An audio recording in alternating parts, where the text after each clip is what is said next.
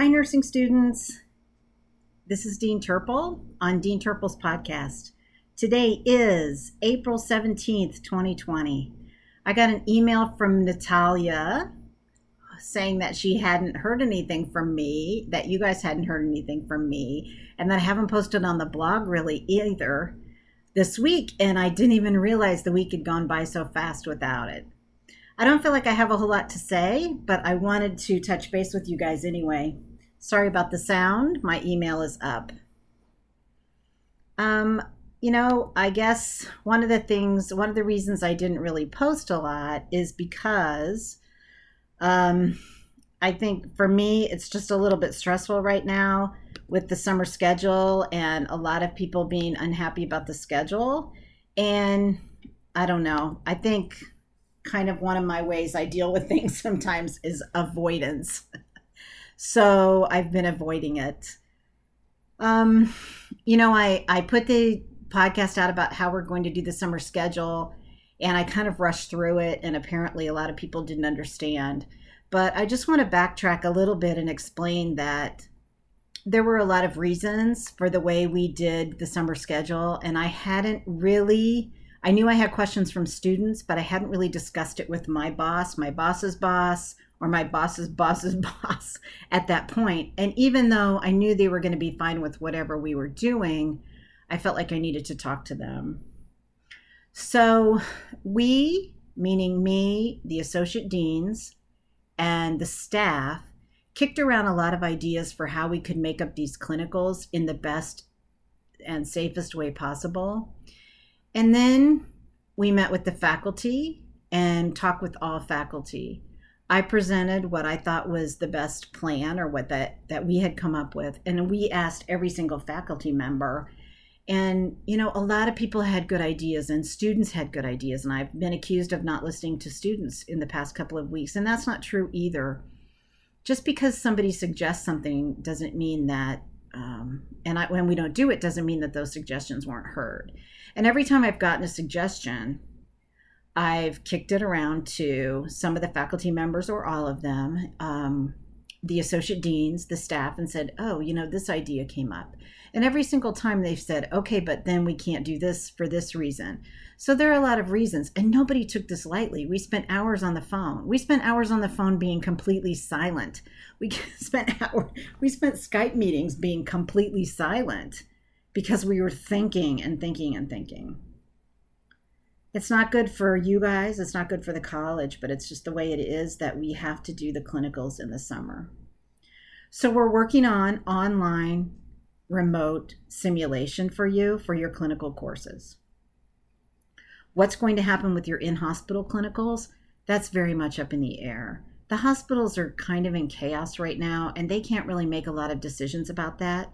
Definitely, they want to do what's best for students, but they all have a lot of students.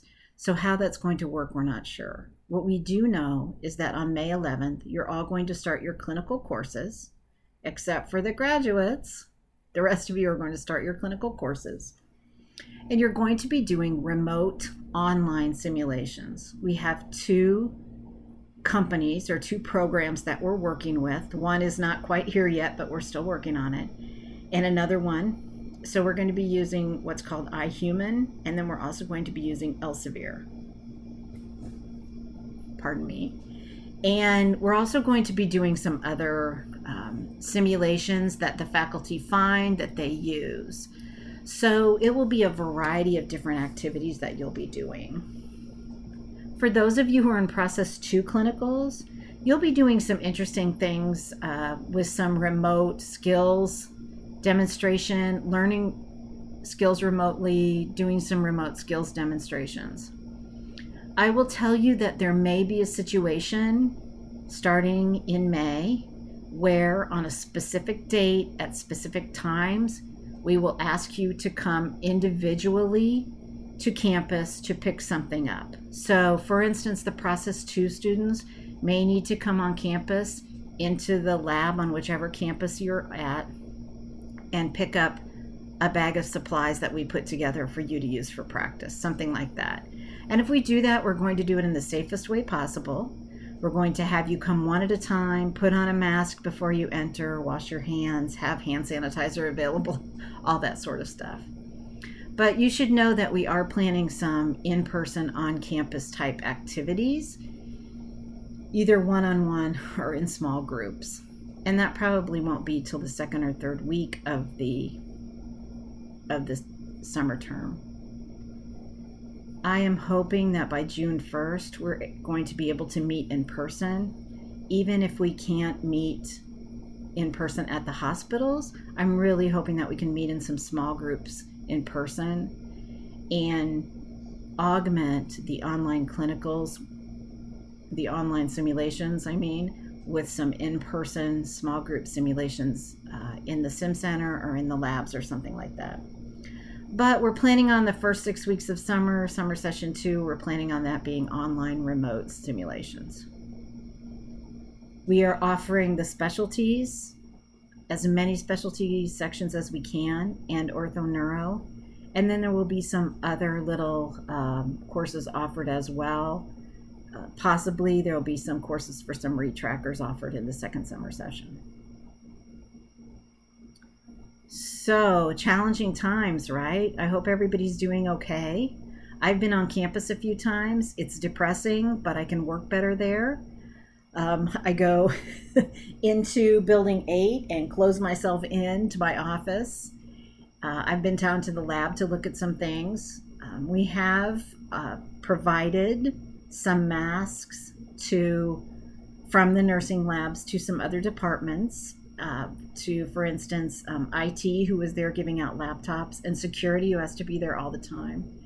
And we will have those items replaced in the lab, so there's no worry about that.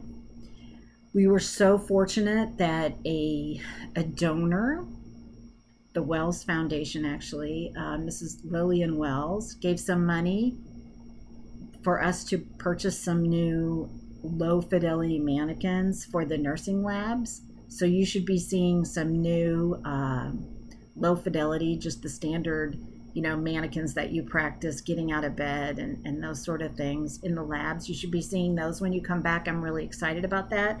Hoping to get some photos of you guys with those mannequins.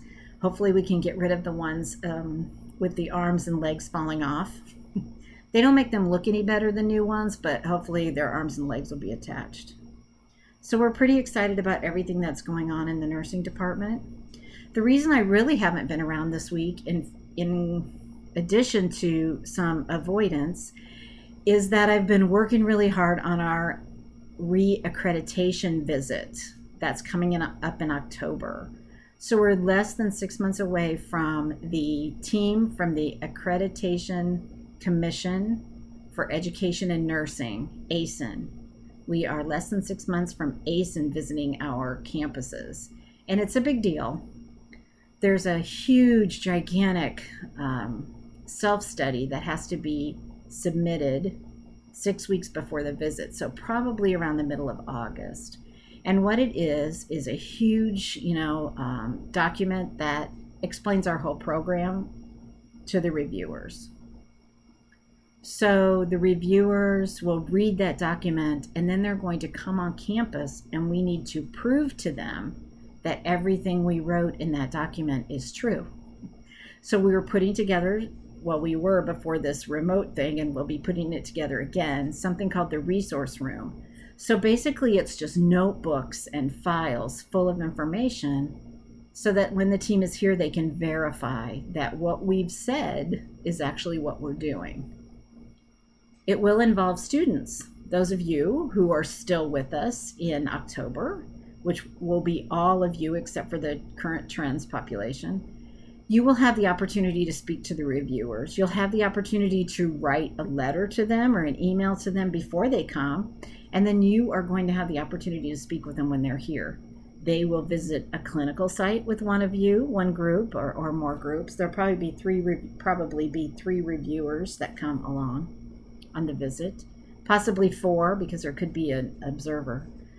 And they'll go to clinical sites, they'll meet with students, they'll meet with faculty, they'll spend a lot of time with me, and they're going to look through our whole program, and then they're going to decide if we get to earn reaccreditation or not. And we fully expect that we will earn reaccreditation, but it's still a very stressful time. You'll find out when you work in the hospital, and I know many of you are already working in hospitals, and those of you who have had other careers before, when accreditation teams come on site, it's kind of a big deal. And in the hospital, it's usually the Joint Commission or the state or something, and it turns into a huge deal. Everything has to be pretty much perfect. So even though that's really stressful, I'm super excited about it. Writing the self-study has been really time-consuming and tedious, but it's taught me a lot about the program, and I feel like it's really improved my ability to be a better dean for you guys because I've learned more, so that's good. I'm trying to think if there's anything else new and exciting coming up. I don't really think so. I'm anxious to get back to campuses. I'm anxious to get back to a little bit of business as usual, although I'm hoping that we've learned some things during this time that will help us make some changes. Maybe we've learned that we don't need to do things the same way we've always done them.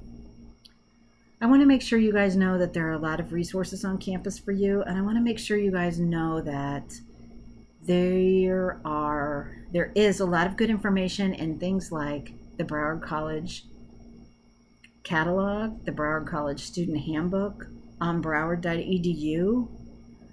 There's good information for you guys that you should know about your program and about how things are supposed to be. I don't want you to ever feel that you are completely sort of at our mercy, or that you don't have any say in the way things are going, or that you don't have any. I had a student tell me they didn't have any power, and I don't want you to believe that. Your power is in knowing what this college catalog says, what the student handbook says, the information that's available to you, the resources that are available to you. I want to make sure you guys know that.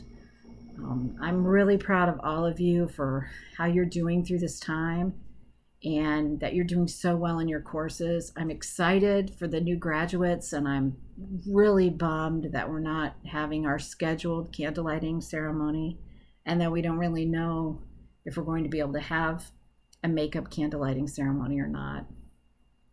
But I can't wait to see you guys back on campus. I miss you all terribly. I miss those blue uniforms. I miss going to all the campuses. My house is pretty boring and very loud with all the animals. So please keep in touch. I haven't gotten very many emails this week from people. And I haven't gotten any comments. So let's have some comments. Let's have some emails and ask me some questions, and I'll try to answer them. Finish strong over the next 3 weeks. It's really important that you learn the information in your current class because you're going to need it in your next class. So don't let all of this deter you from really learning the material that's presented in your class, okay? Do well on your tests, but it's not about the tests. It's about knowing this information to take care of patients. Thanks again, you guys. Take care. Please be safe. Be careful. Wear your mask. Wash your hands. And I'll see you soon.